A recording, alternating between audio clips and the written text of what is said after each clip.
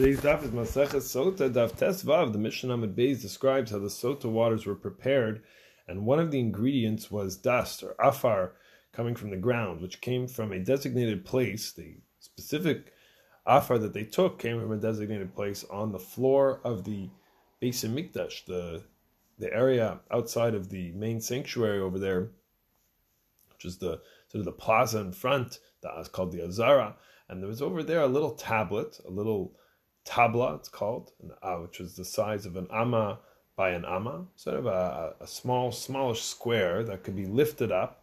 There's a small little dugout square area in there, and then they would take some dirt out from under that spot. And these tablets are also mentioned in Maseches Midos in two different places over there. So 3 locations in the Mishnah where these tablets are mentioned, having different types of functions, different things that are under there. Incredibly, if you've ever visited the southern wall excavations in the old city of Yerushalayim, on your next visit, you should go and check this out. You can actually see these tablets that were found of the same size, an amma by an amma. They were found in the road below the Robinson's Arch, in that road down there where everything's been excavated. And it was clear that this was something that was being used exactly as is described in the Mishnah of today's daf. The Brisa then quoted in the Gemara brings the source for this whole concept of the dirt being put into on top of the Sotah water, but midbar parakei pasuk gidzayin, I mean ha'afar asher yiyeh. So this dust is specifically bekarka hamishkan, the Torah says, in the ground of the Mishkan. The dirt cannot be prepared outside of the holy place and then brought in. In addition to this, if it would only have said in the ground of the Mishkan, one would think that the Kohen could dig with axes to loosen the dust over there.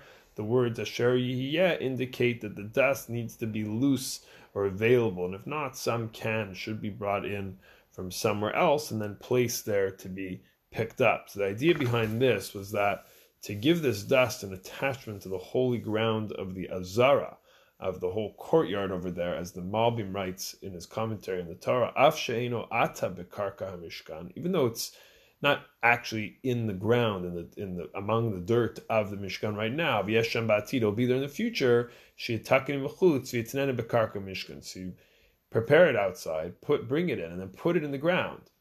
That's kasher, because the place that it now is in, it envelops it, and it immerses, and it becomes immersed in there, and it becomes holy through that. So the commentaries of Mefarshim on the Torah, specifically in this area, have some incredible ideas on why afar, why dirt, why dust, why are they putting it into the waters that are being fed to the Isha Sotah. So one of the ideas that I saw comes from the Tzor HaMor, very powerful. These words are like this: and many echo this idea that the beginning of the creation of a person is b'mayim u ba'afar. It's both in water and it's through. Person is made out of the dust of the earth, as we know from Adam Arishon. Lefi shezeh me'afar haya me'afar et Yisrael.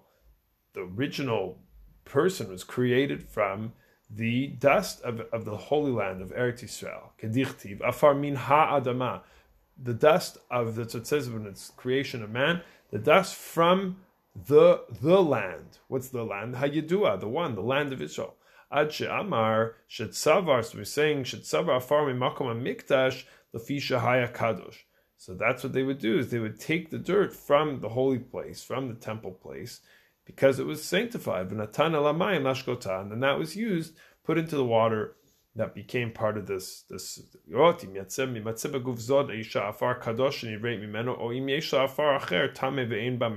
check what kind of afar, what kind of dust is inside of this person. Is it the one that's from Eretz Yisrael, the holy one, or is it the one that's impure, doesn't have any connection to Eretz Yisrael? That's the idea behind the afar. So it's a challenge. It's not just for the Isha Sotah, but really for each person who's made. We're all made up of this material. Are we pulled down to the mundanity, to the impurity of that dust, or do we draw ourselves up through the connection to the dust of Eretz Yisrael?